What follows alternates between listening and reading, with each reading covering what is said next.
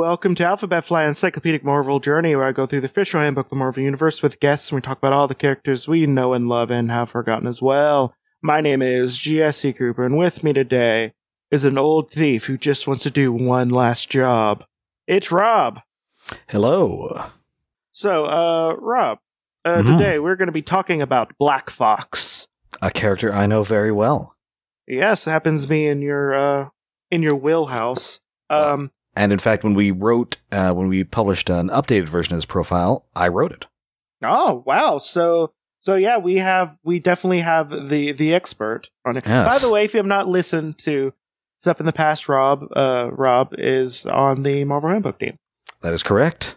Yep. Now we'll be eventually covering some of his work years in the future. Yes, in the distant future of the year 2099.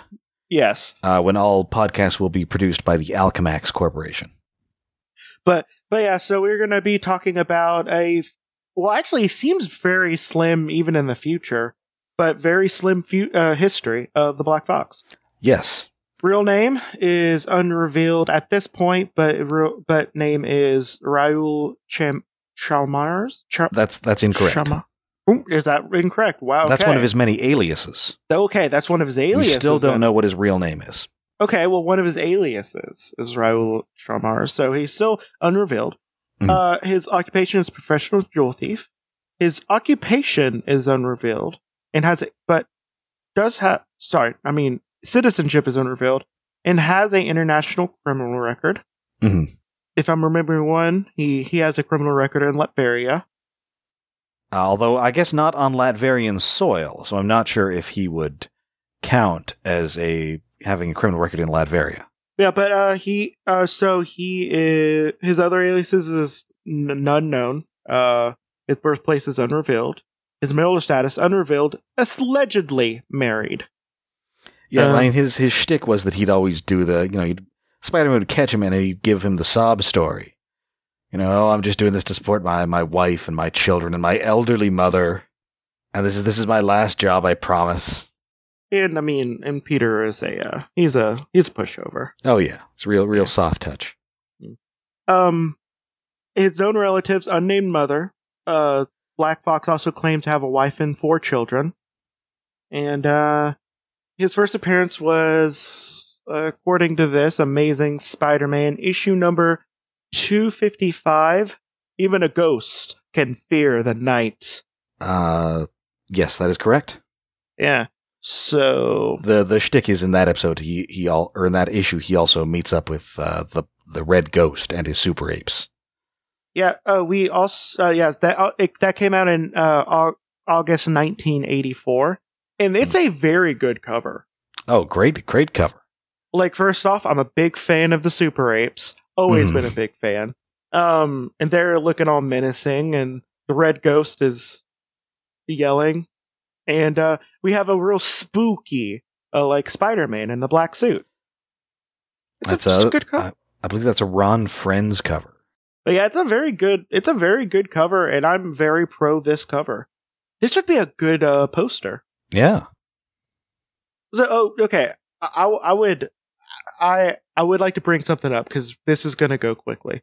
So I feel personally that there should be a print on demand thing for just about every digitized Marvel panel and everything like that. Oh, you should be able to I feel like there should be a print on demand thing where you can be like, okay, this is all our digitized stuff. If you can select something or whatever, prove that, or I don't know, you're buying the poster already. But and you could just have a unworded version or something like that if they have access to that, or you could just have any cover you want. I feel like that should be a thing. Yeah, that would be neat. I don't think it would be super hard to have a print on demand company to just hey, we're going to send you this file and you're going to print in And bingo bangos, they paid $20 for this poster and we spent nothing. But I don't know. I think about that all the time. I feel like I feel like we're in the future. I should be able to get the covers to anything I want now. So yeah, it's a pretty good cover. You'll be able to see the picture of what we are looking at on my social media accounts at Alphabet Flight on Twitter and Instagram. And the Black Fox, would you help me in describing him? Well, he's a very slender old man with an impressive, gigantic mustache. Mm-hmm. Wearing really like a black leotard, complete with skull cap, and over that he's wearing a jacket. And it's a very good jacket too, very stylish. Has a little side pouch and everything. Like you can tell he can probably charm anyone. And that is art by Todd McFarlane. Yeah, it looks very good. Mm-hmm. The Black Fox is a jewel thief who had a long criminal career both in the United States and in Europe. Now elderly, the Black Fox seeks to commit one final and extremely profitable theft, or series of thefts, so that he could finance a luxurious retirement for himself on the French Riviera. Unfortunately, the Black Fox, each of his several attempts at such robberies have failed due to unforeseen turns of events that involve him and other costume figures, especially the masked crime fighter, Spider-Man. Yeah, he's a guy, he does not have any powers. He's just a cat burglar, and he's just constantly getting involved with superheroes and supervillains, and he hates it. Yeah, just let him steal one thing. Come on. Let him steal one thing, Spider-Man. He'll get out of your hair if you just let him steal one big jewel. The Black Fox first crossed paths with Spider-Man after the Fox was captured by Red Ghost and then forced the Black Fox to commit robberies for him. Spider-Man confronted the Black Fox and got him to tell him about the Red Ghost's activity. Spider-Man let Red Fox go free and left to find and defeat the Red Ghost instead.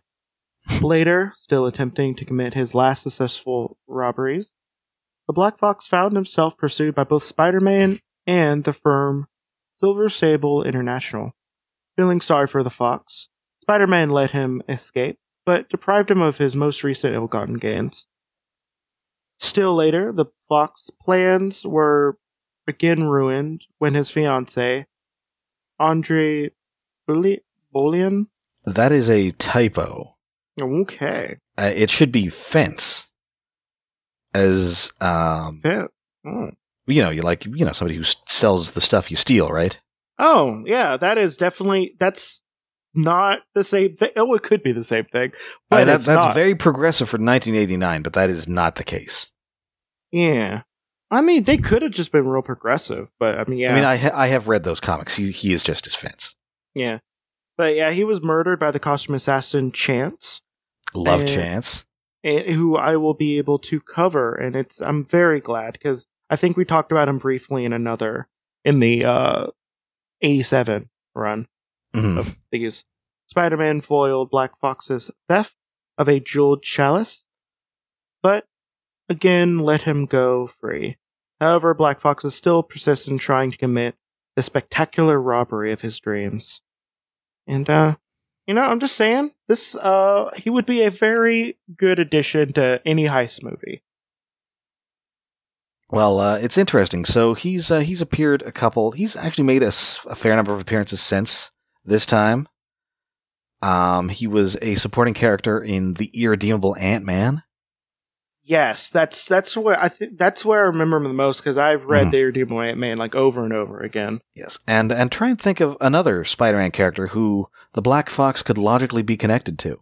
It's probably Black Cat, probably. That is correct. In the current Black Cat series, which is great, and I recommend people check it out, it's revealed that the Black Fox was Felicia's mentor in cat burglary. Ooh. That would make sense. And it's also revealed that he once stole from Dracula. I mean, a robot. A vampire robot scientist stole from Dracula too. Well, that's true. Yeah. You mean Dr. Sun? I love Dr. Sun. That is like trying to explain Dr. Sun to someone like who is not steeped in the comic book logic is like amazing. Just it's technically a cyborg Chinese scientist who realizes that blood is good for the brain of his robot body. Stole Dracula, was trying to become the king of. I love it. It's wonderful. It's almost as good as explaining how Dracula fought Deadpool in the in the body of a spider slayer because he was married to his former fiance. It's pretty good. Yes. Yeah. I need to go back and read some of the Tomb of Dracula stuff. It's the few stuff I've read is like ridiculous, and I just love Dracula, Marvel Dracula. But yeah. So Black Fox is 5'9", weighs 152, brown eyes, white hair. He does, a lot of exercise, no superhuman powers, carries stuff that lets him do thief stuff. Yes. Yeah, nothing that seems like out of the blue. But yeah. Anything else you want to say about him before we go on to the next one? Not much. I mean, he's just kind of ambiguously British. I mean, at one point he talks about his old cronies in Brighton, but he sort of continues the theme of not only Spider-Man fighting a bunch of animal-themed guys, but also of Spider-Man fighting older villains, sort of to emphasize his own youth. Oh, I remember we talked about Black Fox when we talked about. I think it was the Silver Sable episode. Was it Silver Sable episode? I think so, because the Black Fox appears in Silver Sable's first appearance. Oh, yeah, it was the Silver Sable one. And I was just like, cool. Wait, isn't Sable also a animal? Yes, in fact, you remember those like zoo cards that you used to be able to get? Yeah, I know. They were like sort of these square cardboard cards, and they had like animal facts on them. Yeah. And I guess Tom DeFalco and Ron Friends, who were writing who were doing the book at the time, they bought a pack of those, and they used them to come up with a bunch of villains. That's a good way to come up with the new villains for Spider-Man. Yeah, so among them were Silver Sable, the Black Fox, the Puma, and although they left the book and he became a Thor villain, the Mongoose. Okay, wait. Okay, sorry. I get the ones the Mongoose based villains mixed up. Did that one also get Mongoose blood? No. Well, I mean, he does have Mongoose blood because he is an actual mongoose who got super evolved by the High Evolutionary. Oh, okay. Because every time I think of the mongoose, I also think of the wizard who has mongoose blood. Right. No, this guy does also have mongoose blood, but it's his own blood. Okay. Well, that's I'm very proud of that mongoose that got turned into a real boy. So yeah.